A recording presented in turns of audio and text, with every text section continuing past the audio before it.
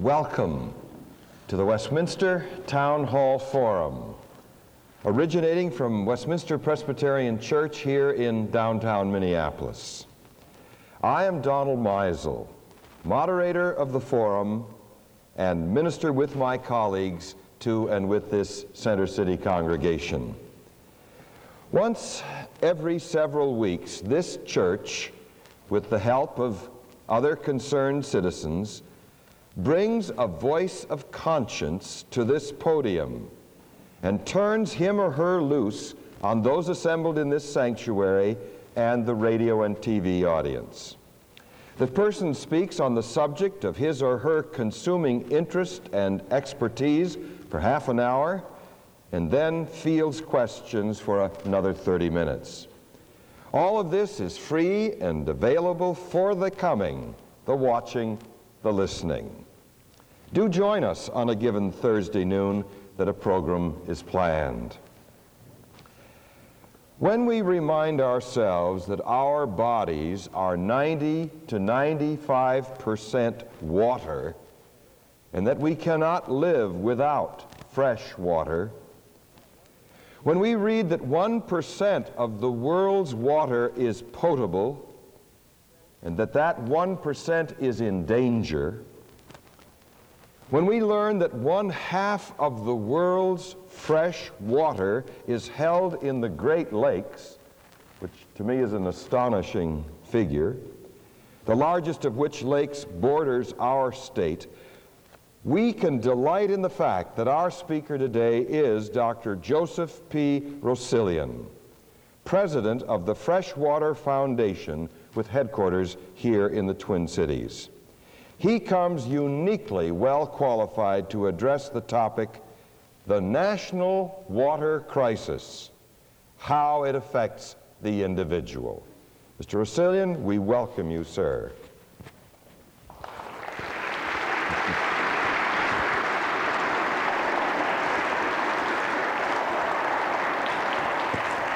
Okay, thank you.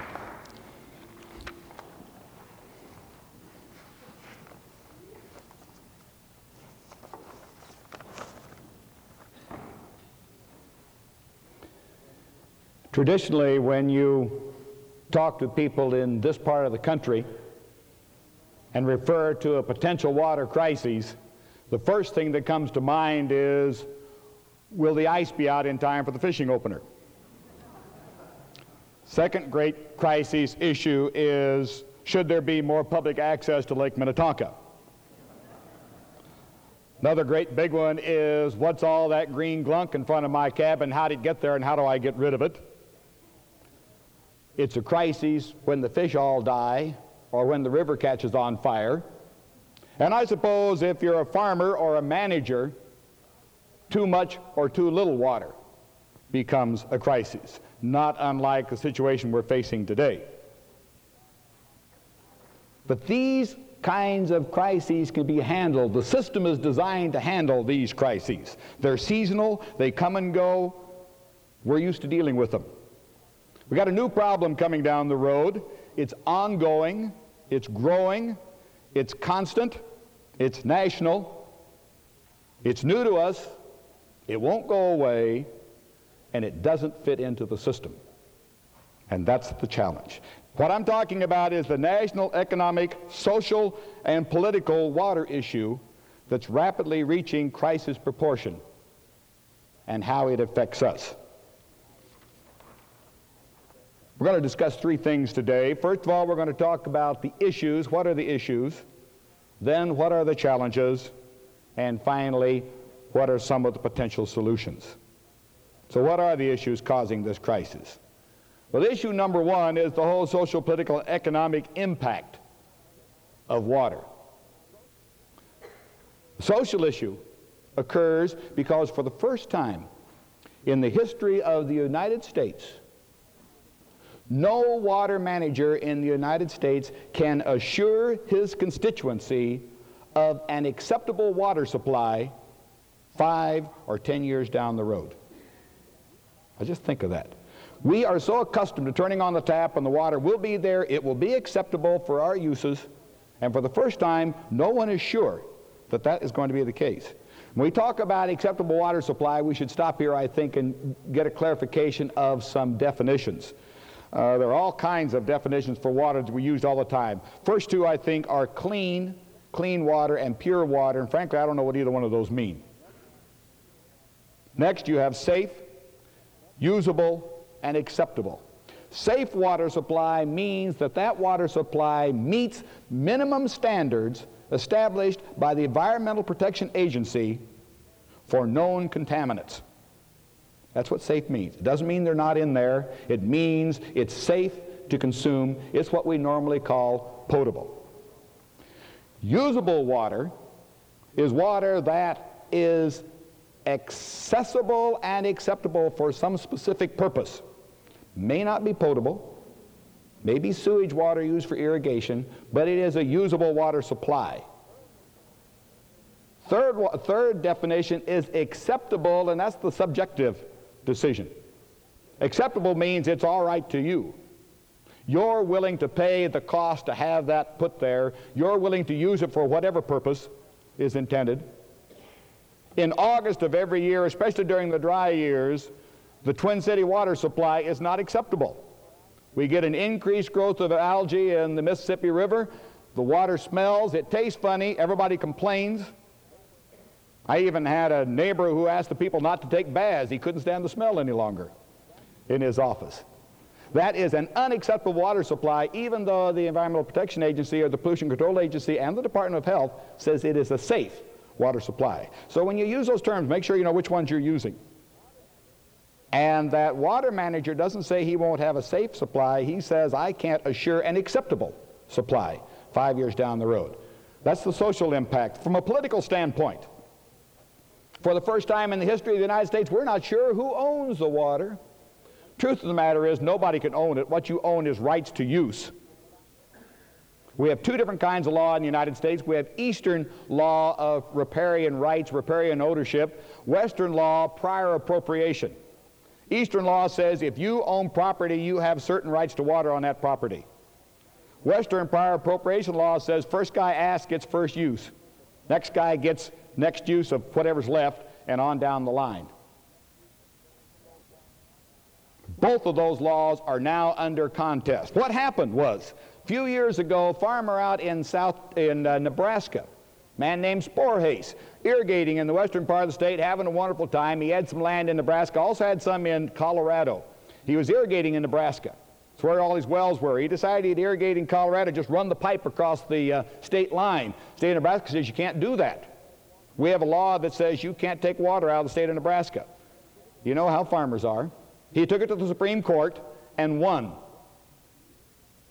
Water is now a commodity that comes under international trade, international commission or commerce, and you can move it from one state to the other. That was the first shoe that dropped and got everybody's attention.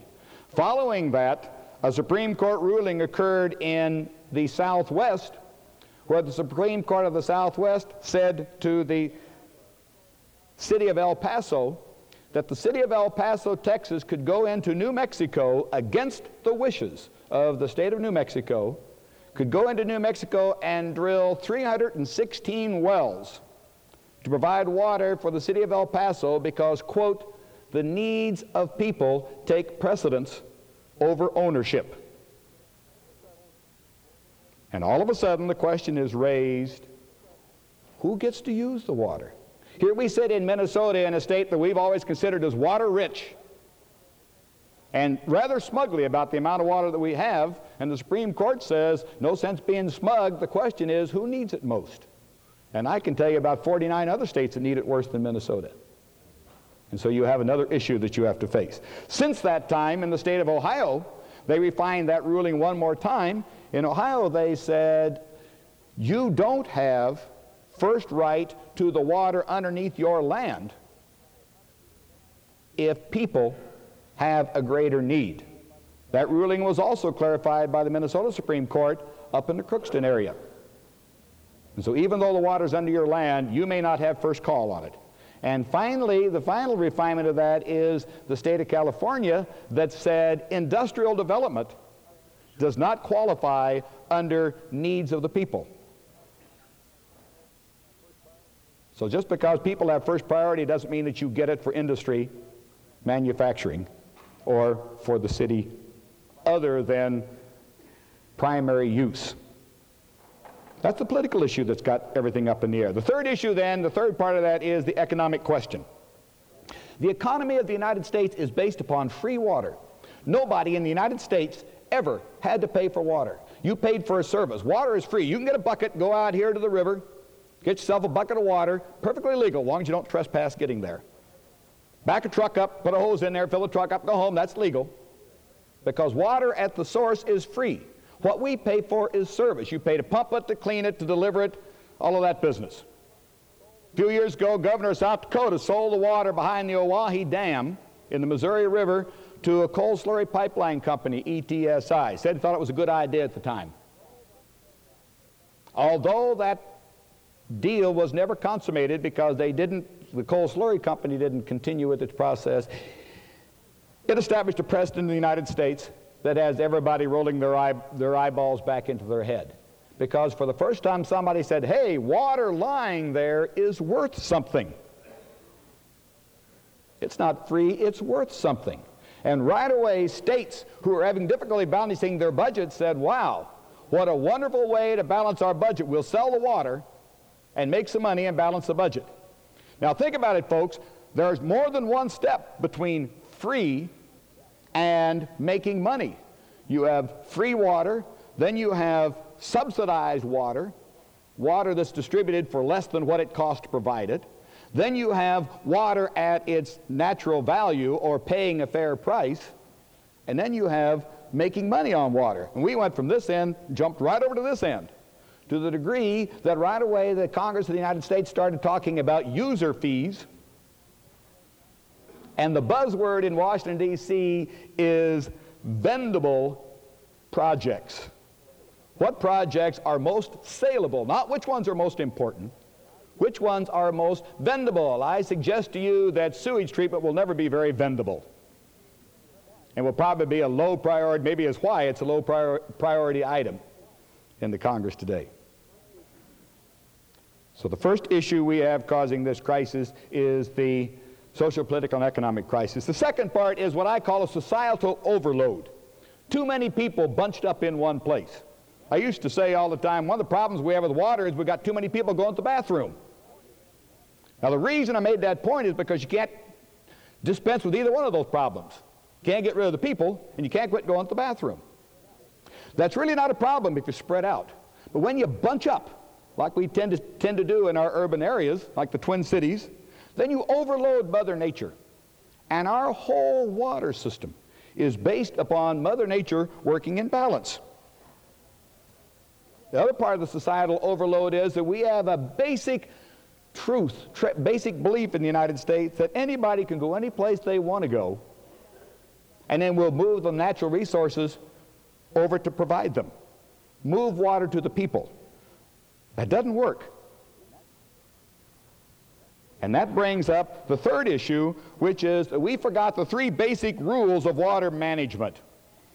Rule number one is that water is an intimately interrelated system, and man intervenes into that system for good or bad. You can't redesign a water system, you can't manipulate it, you can only manage it. And every time we try to manipulate it, like move the Great Lakes to Arizona or some idea like that, it ends up biting us in the back end. And I know, basically, we all feel that the last guy that created the earth only spent 6 days and probably should have been more specific. Probably should have spent a little more time in detail. But I suggest to you that if we take more than 6 days and even use the Corps of Engineers, we're not going to get a better job done. We're probably going to have to accept it the way it exists today. Rule number two of the three rules of water management is man's paradox. You see, water is not clean. It's not supposed to be. Water is Mother Nature's sewer system. Everything in the universe ends up in water. And then it goes through the process of cleaning itself and getting itself in balance. But we as people need clean water.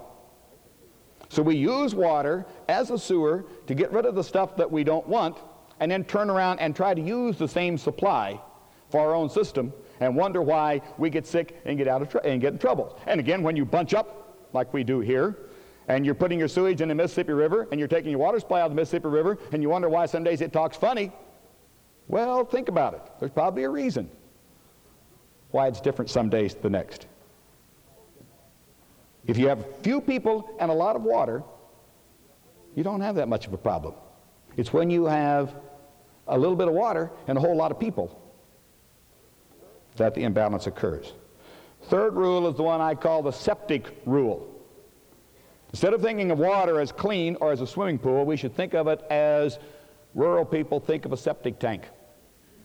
You know, people who live in the rural community are dependent on a septic tank functioning properly for their survival. Functioning properly, it does what it's supposed to do, maintains a healthy environment, recycles itself.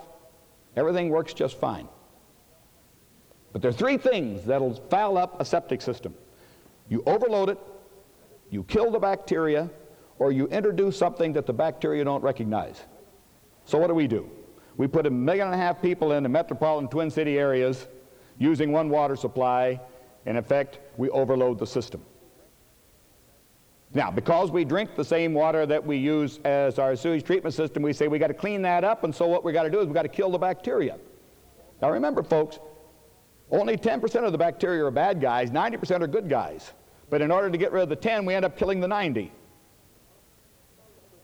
So now we've overloaded the system. Second thing we've done is we've killed the bacteria. And then since World War II, we've introduced all kinds of exotics that Mother Nature has never recognized. Synthetic chemicals, toxins. They just lay there. Mother Nature says, ain't my job. If they're carcinogenic or toxic, they stay there forever, and also they're dangerous to our own health. So what we've done with our water supply is we've done the three things that no one with a septic tank in his right mind would ever do. And we say, how come we're in trouble? That's the explanation. Those are the issues. What are the challenges? Especially the challenges that we're going to have to face before the year 2000. Well, issue number one, I think, is we have to get involved with managing groundwater. I'll give you a couple of very quick fun facts for you to know. Of all the water in the world, 96% is salt, 3% is glacial ice cap, and only 1% is fresh water. 1% is fresh water. So we're dealing with a very small percentage of water to provide for all of our existence. Of that 1%, Dr. Meisel said that the Great Lakes, high percentage of all the water, all the water in fresh water in the world. No, it's all of the surface water in the world. Of all the fresh water in the United States, 95% is groundwater. Only 5% is on top. And yet all of our legislation, all of our management is geared towards the 5% and has for years ignored the part that we exist with. In the United States, 97% of the rural communities use groundwater, water below the ground, for their drinking water. 94% of the communities in the state of Minnesota use groundwater for their drinking water. In the United States, 66% of those farmers have wells that do not meet EPA standards for at least one contaminant. In Minnesota in the last 5 years, 150 city wells were shut down. There were 2,000 shut down across the United States, 2,800. And there are 1,500 potential groundwater contamination sites in the state of Minnesota. In the state of Michigan, 64 out of 83 counties have contaminated groundwater beyond use. In Iowa, in 4 counties, in the northeastern corner, they were doing a test to find out how the groundwater was. 2 out of 3 wells in those 4 counties were contaminated with either Lasso, Atrazine, Sencor, Bladex, or Dual. Now, if it's just a farmer and his wife, they can go to town and buy water by the gallon. But if they're milking cows, Department of Health will shut them down. In Cape Cod, 3 out of 4 golf courses tested were contaminating the groundwater with at least 5 chemicals. And in addition, in the United States, we have 2 million underground petroleum storage tanks. It's estimated that within 10 years, 60% of those will be leaking. We don't even know where they all are. Many of them are on rural communities, rural areas. A lot of them were on old filling stations that were discarded and the tanks weren't withdrawn from the ground. And if you want to know what impact that has, 1 gallon of gasoline can contaminate 700,000 gallons of water beyond human consumption, and that's the water supply for a community of 50,000 people, for the community of St. Cloud. 1 day water supply. So leaky underground storage tanks may be the greatest impact we have, biggest concern we have with the necessity to manage groundwater. Second issue, we're overpumping the groundwater. Areas like the Ogallala Aquifer, which is from Nebraska all the way down to Texas, includes New Mexico, Colorado. Say by the year 2010, 90% of the water left in that aquifer will be under the state of Nebraska. That means 2 things. One, it means those other states are going to have to go into an alternate agricultural process that will have an impact on food. And the second thing is we mine one heck of a resource in the lifespan of 1 man. Second issue, water and the health connection. See, water, one of the reasons we ever concerned ourselves about water in the past is because primarily it's an environmental issue. But what we forgot was that water is necessary to our existence. Water, as Mother Nature's sewer system, is very basic to the whole health system. And what we're discovering now is that much of our water delivery systems are obsolete. Water treatment in the United States is based upon 1916 technology, chlorination, which does not deal with toxins or trace metals or carcinogens. In fact, it in some instances increases the potential for carcinogens. To upgrade that system in the United States is going to cost $200 billion. Sewage treatment in the United States is based upon 1928 technology, using bacteria to break down those things that are degradable. But the major problems we have are toxins and carcinogens that are not degradable. That system is obsolete. Going to cost $120 billion to upgrade that one. Federal government has listed in its budget 0.3 cents of every dollar for water. 0.3 cents of every dollar is all that goes to water, which means that the bulk of the money coming for these upgrades are going to have to come from the states and local communities. And the failure to do that, of course, is not obsolescence, it's disease, an epidemic.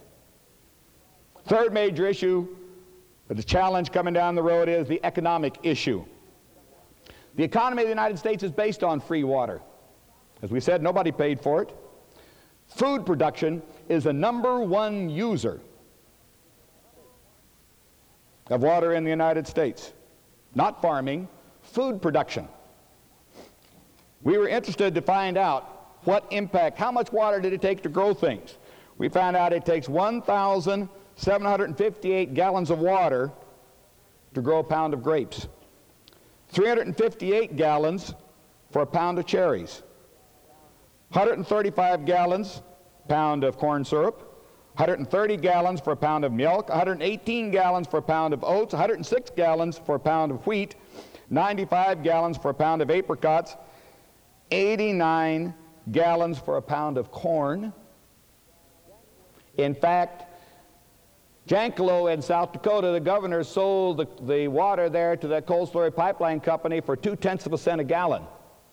If you took that price, a nickel for every 5, or a penny for every 5 gallons, and charged that, it would cost you $10 for the water to grow a bushel of corn that's now selling for somewhere around $1.40 a bushel, which says you really couldn't afford to irrigate.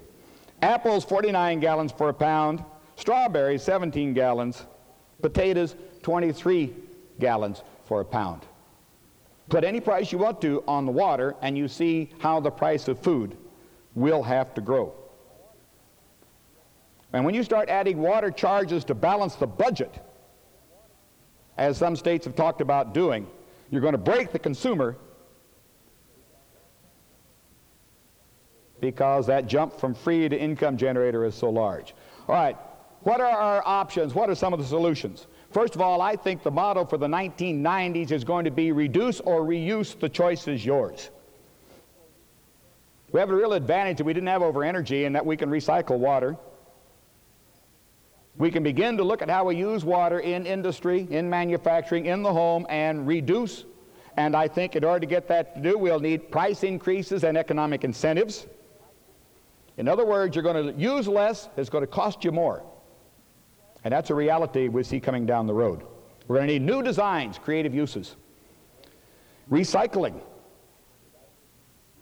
Key to recycling is attitudinal. It must be acceptable. The first time they used water from a sewage treatment plant on a golf course down in Arizona, golfers said, "You can't do that, it'll rot out my golf shoes." That didn't make an awful lot of sense when you think about it. First time they tried to use it in Ohio, the EPA said, "You can't do that because golfers put golf balls in their mouths." Now, I know the IQ of a basic golfer, but I think they're trainable.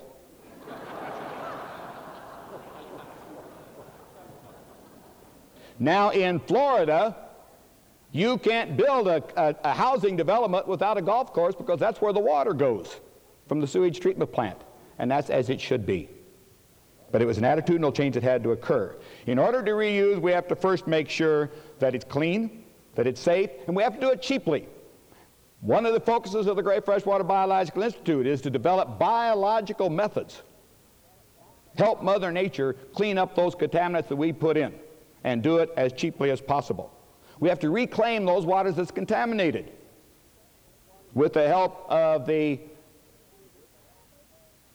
community of Minneapolis, University of Minnesota, Freshwater Foundation was instrumental in developing a company called Biotrol that's trying now to develop ways to clean up toxic sites around the Twin Cities that are contaminated with pentachlorophenol so that we don't lose that water supply and yet do it cheaply so that you can afford to use the water after it's done.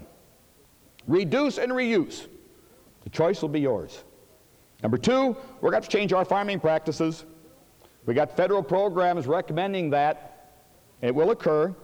It's going to increase the cost of food, and it should. There'll be less irrigation. We'll need more control on chemicals. All of this will affect production and will increase the cost of the product. And I think we need to look at regional priority setting. The time when anybody could go any place they want to go and do anything they want to is gone. Where we go and what we do will be dictated by the resources that are there, not by what our individual motivation is. People must be involved in that decision-making process. I don't think you can move the Great Lakes.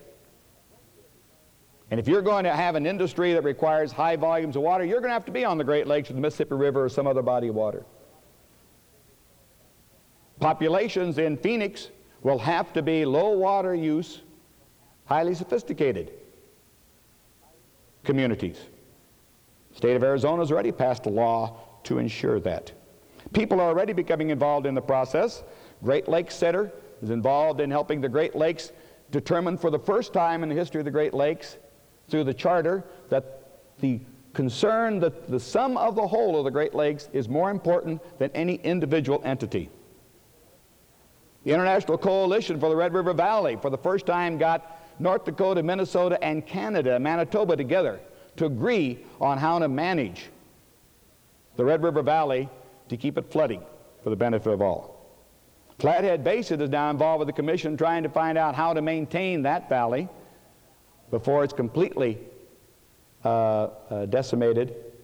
And we're pleased that the Freshwater Foundation has been involved in all three of those. Just remember, the glory days are over. All the solutions, we've used up all the easy solutions, we've used up all the cheap ones. All the solutions are going to cause sacrifice, and they're going to cost. And that's not so bad. We went through it with energy, and it didn't hurt us at all. I would be remiss if I left this church setting and didn't capitalize on it and talk just 1 minute about stewardship. We talk a lot about stewardship. What is our responsibility? I think stewardship is managing our resources to perpetually maintain our own existence, or in other words, stewardship, I think, is being wisely selfish.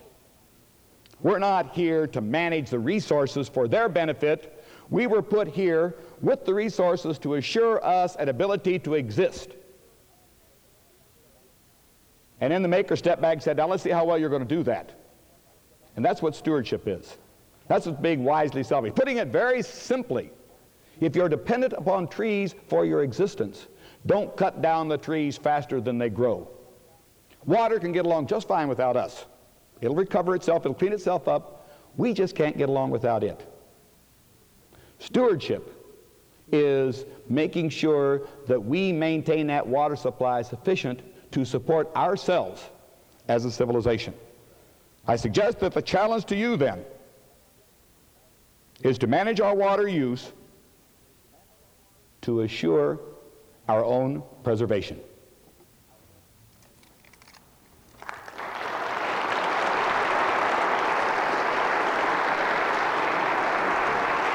Well done. Thank you.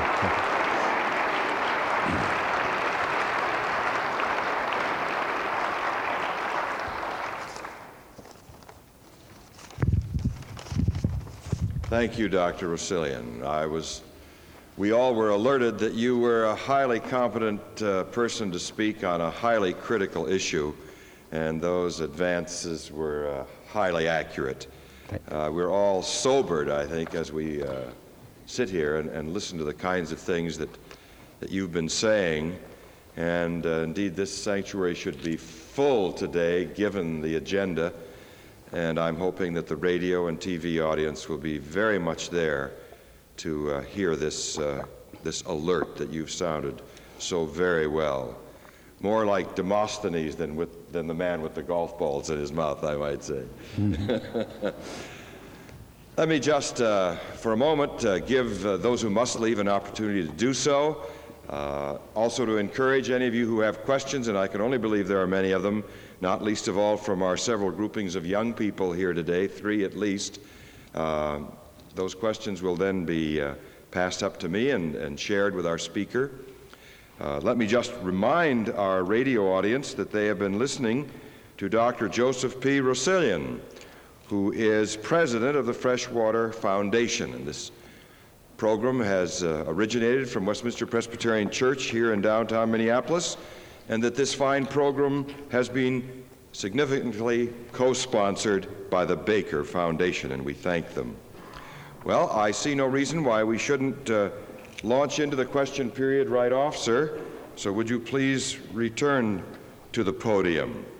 The Mississippi River is synonymous with the Twin Cities and Minnesota.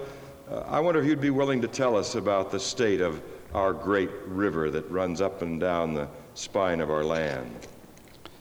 A few years ago, we did with the University of Minnesota, we're involved in an evaluation or analysis of the Mississippi River.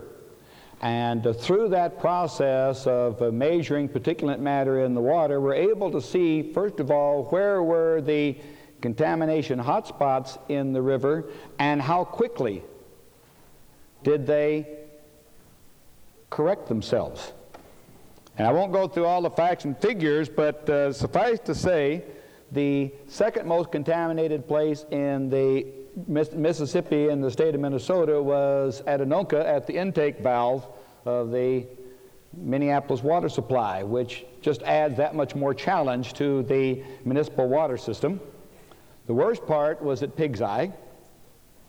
But once the river slowed down and went through Lake Pepin, and it takes about 3 days to go through Lake Pepin, when it came out at the other end of the lake, it was almost as clean, or as clean as it was in Grand Rapids, Minnesota.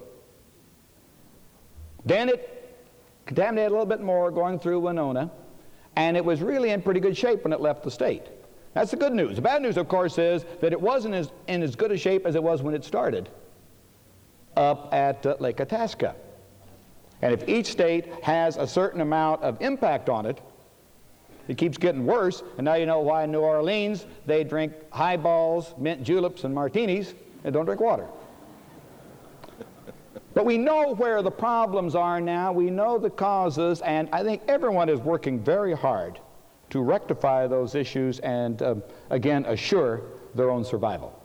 Thank you. Question from the floor.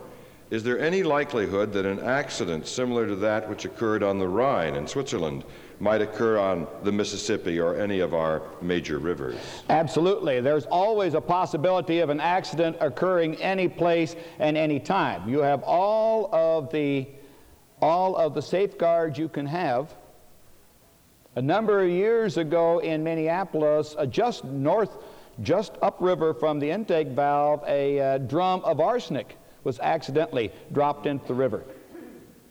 And it was very closely monitored by the PCA and the Department of Health. And at 2 o'clock in the morning, it dissipated sufficiently just before the intake valve that it was no problem. Now here's the important thing. That was about a 2-inch story on the first page of Part B of the Minneapolis paper. 200 yards later, and it would have been banner headlines this far across the front page that read, "Water supply shut down for the city of Minneapolis," because the Department of Health was prepared to do that. And they were asked, "What were you going to do at 2 o'clock in the morning?" And they said, "Blow the siren." And I heard it on TV, and the guy said, "You got to be kidding." He said, if you have an emergency, you have a tornado, you blow the siren. How else are you going to tell 1 million people, don't drink the water when you get up in the morning? And so our problem is we don't really have the backups. Minneapolis has one supply only, and that's the Mississippi River. The suburbs, most of them have groundwater supplies.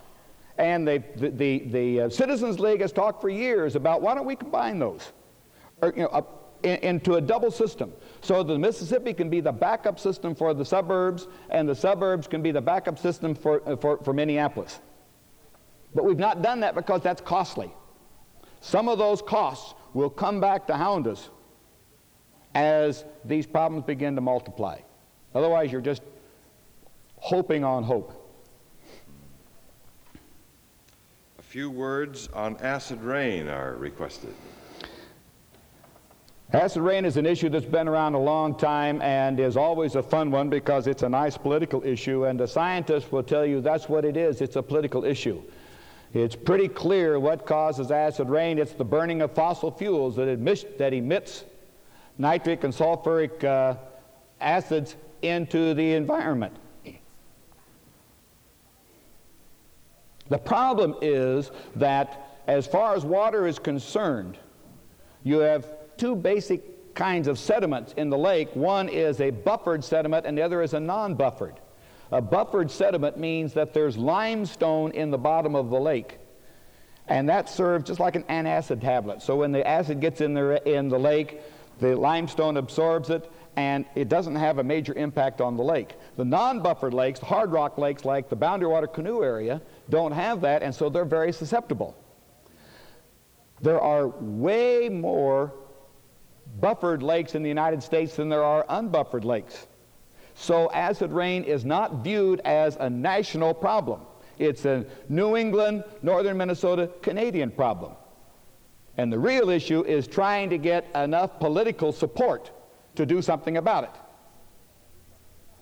So when you look at acid rain, you know the question is, how will we make, or when will that become a great enough issue that it gets on the agenda with the legislature? Because in a democracy, that's the way we do things, folks.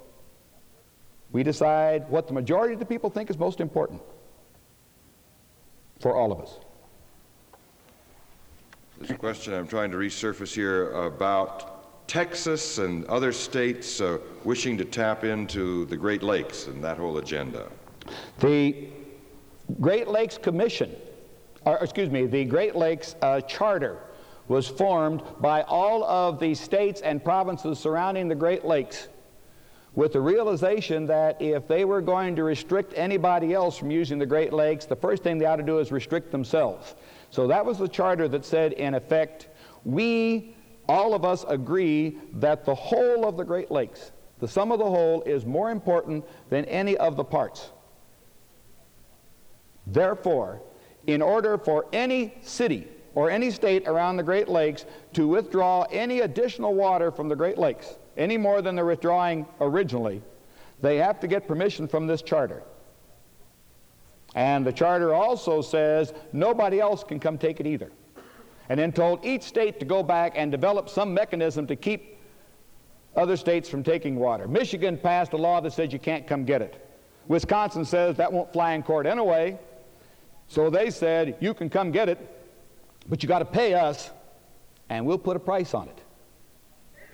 And we'll put a big enough price so that you won't do it. But I think the most important thing to understand about the Great Lakes was pointed out by the and I wish I could, don't know his proper title, but he would be like the director of the Department of Interior for Canada. He said, one thing you folks in the United States have to remember and realize is that 12 inches of water in the Great Lakes in the United States is a foot of water in Canada. You see, there's no curtain down the middle of those Great Lakes and we can take our half. If you take 12 inches, you're taking 6 of ours and 6 of theirs. And you have to get their permission to do it, and they're not about to give that permission. So for Texas to get it, you may have to look at a war with Canada. I think that's unrealistic. I don't think the water will go to Texas.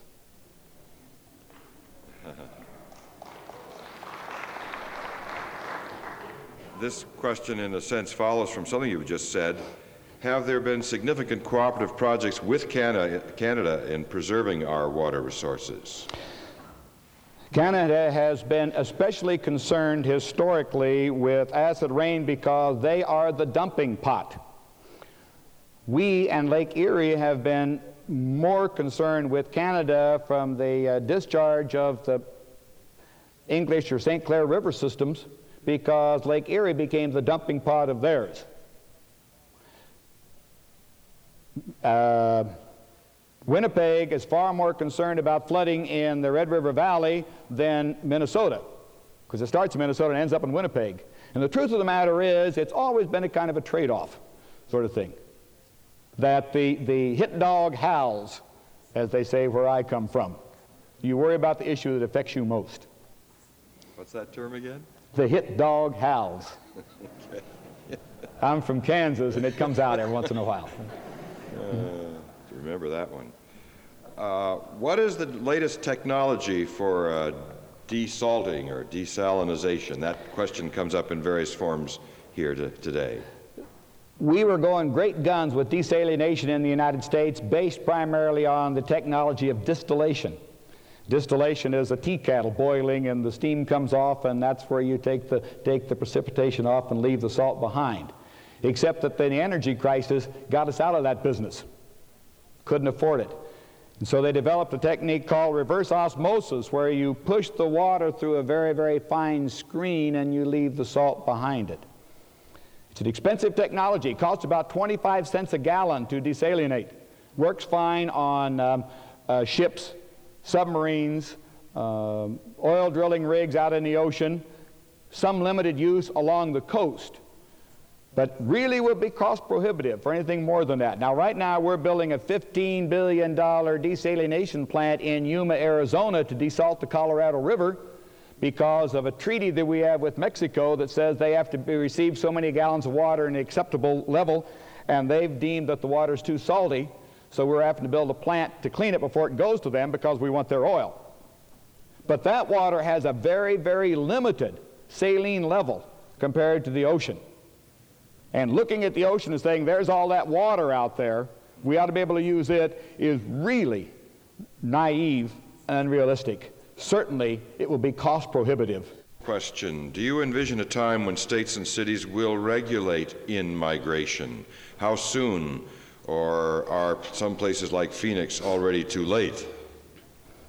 I don't know that they will regulate in-migration, but I don't think there's any question in the next 10 years they will begin to regulate what you can do there, and that in itself will regulate migration. Arizona passed a comprehensive state water plan that says, in effect, by the year 2010, there will be no agriculture in the state of Arizona. They established priorities for water use, and irrigation is so far down the list, there won't be any. So they're saying their number one priority will be people. Well, there's no reason then to restrict the population, because that's what they're going for, and their water supplies will be used for that. I don't think you can ever tell people they can't go to Arizona, especially from Minnesota. In February, it'd be too unpopular. But if you say you can't do anything down there that takes large amounts of water, you can't have grass, and maybe you can't have a swimming pool, that will determine who goes there and who doesn't go there. And that's the same thing with every place. In agriculture, we're not going to say you can't grow anything, but I do think we'll have federal laws that say you can't irrigate it, not with groundwater, and that will determine whether you can grow corn in Nebraska or in Kansas. And that means then you'll grow corn only where you have sufficient rainfall, like Minnesota, Iowa, Illinois, and that would also take care of the surplus. And they would go then into alternative crops, alternative opportunities. Perhaps this is related. What will happen to the dry areas of the United States, for example, the Dust Bowl, if we stop irrigation? I was giving a talk like this over in South Dakota. Senator Abra said, "Are you trying to tell me that South Dakota is going to become a desert?" I said, "Senator, it always was." All you did was you found water and you made the desert bloom. Count your blessings. If you run out of water, it'll go back to that. Again, remember, I'm from Kansas. We used to be embarrassed about western Kansas. Now they grow 120 bushel to 140 bushel corn at the acre out there on that sand, and we're almost as embarrassed about that. But that doesn't mean it's natural, because it's totally artificial. They take sand, that holds the roots, put fertilizers, chemicals, and water all artificially and make corn grow. That's hothouse plant. You got sun and sand free. Well, it doesn't need to go back to tumbleweed, but in Texas, for example, they're experimenting with grapes. Now, grapes require a lot of water, but grapes you can also put the water right at the root and have 100% uptake of that water, rather than having a broad aerial spray. When you see those irrigators going around, those pivot irrigators, in July, on that hot, humid day, 60% of that water is going straight up. Only 40% is coming down. What about the water supply elsewhere in the world? I don't think what we're talking about is terribly unique. In European countries, they faced this problem long before we have, and they've adjusted and modified to it. Canada doesn't have the same kind of problems we have, because Canada is not as developed as the United States. But for the last 2 years, we've been going up there to conferences with them. But they're trying to benefit from some of the mistakes we've gone through in the United States. In fact, the thing I always say is you don't have to like your neighbor to pay attention to his stupids. There's no reason for you to do the same dumb things we did. And they listened. In fact, there was a wonderful story there that one farmer told. He was really frustrated, this young man. His place was flooding. And so he decided that he wanted to farm it, so he started draining it. He had some money, and he drained the whole place. Put it in the river. It worked just fine. Very successful, so everybody come to see what he did. Congratulated him and everything. In 5 years, his place was flooding again. Couldn't figure out why until he looked. All the other guys did the same thing. Now the water was coming down and he was flooded. You say, well, now, he could have figured that out if he'd come down here and looked around a little bit. We've been doing that for years. The concern about the African countries and everything and what can we do about them, the reports I get on that is not much.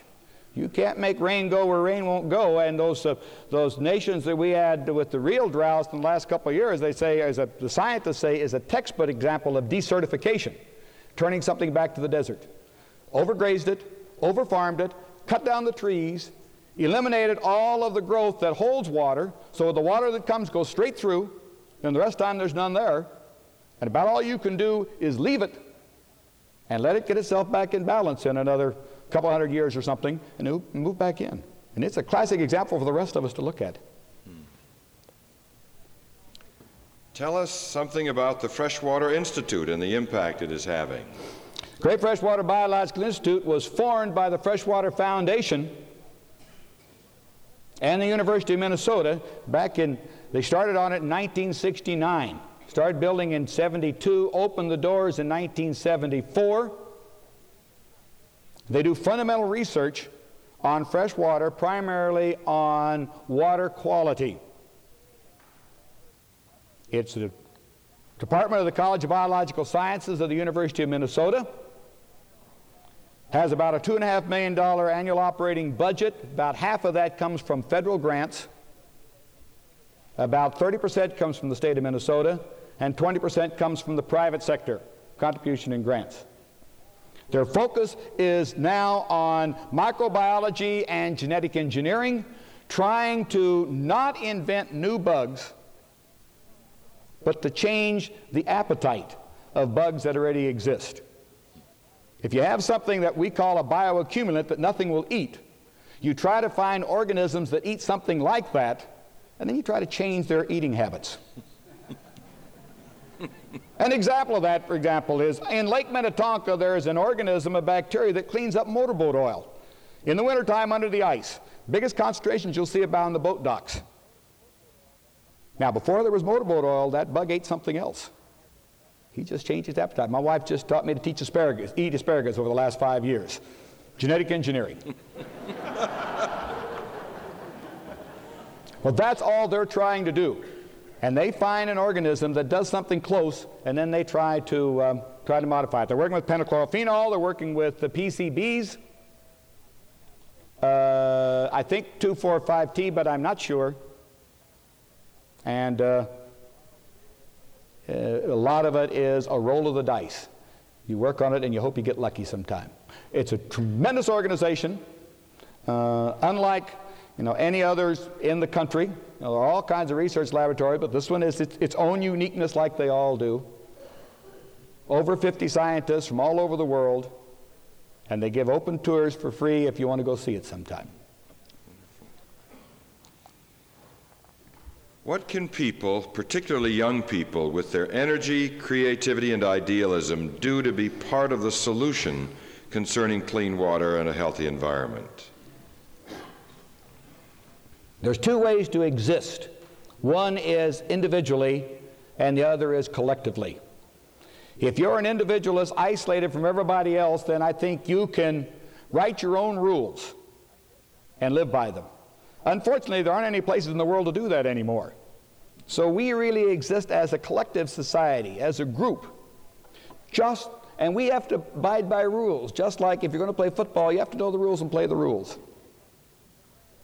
You also have to be aware of the fact that when the rules change, you change with them. Be dumb to go out there with an old leather helmet on when everybody else has got those high impact plastic ones. And what I would suggest to the young people is you study the rules. Find out how many of those rules apply to reality in nature and to our existence, and how many of them are there just because they always were there and that's the way we've always done it. And help get those rules changed. And know that if you don't change those rules, but you don't manage those resources for your own existence, it's you or the next generation that won't exist. Old people don't care whether the rules change. They're not going to be that around anyway. So that's the number one thing you do. That means you have to know what's going on, know what the implications are, what the issues are, and then ask the question, are there opportunities, or is there necessity for change? And become a change factor. You gotta be informed. This is a democracy.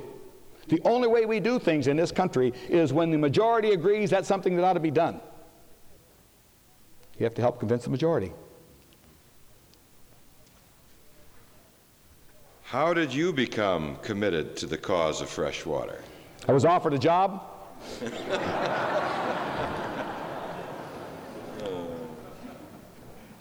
And that's not all that bad an answer, because somebody once said that the students were asking a speaker, they said, don't you think these days of idealism back in the 70s are better than back when everybody was just worried about his own welfare and his own vested self-interest? And the speaker said, show me somebody who's worried about his own special interests, and I'll show you somebody or success, and I'll show you somebody worried about mankind, because that's the only way you can be successful.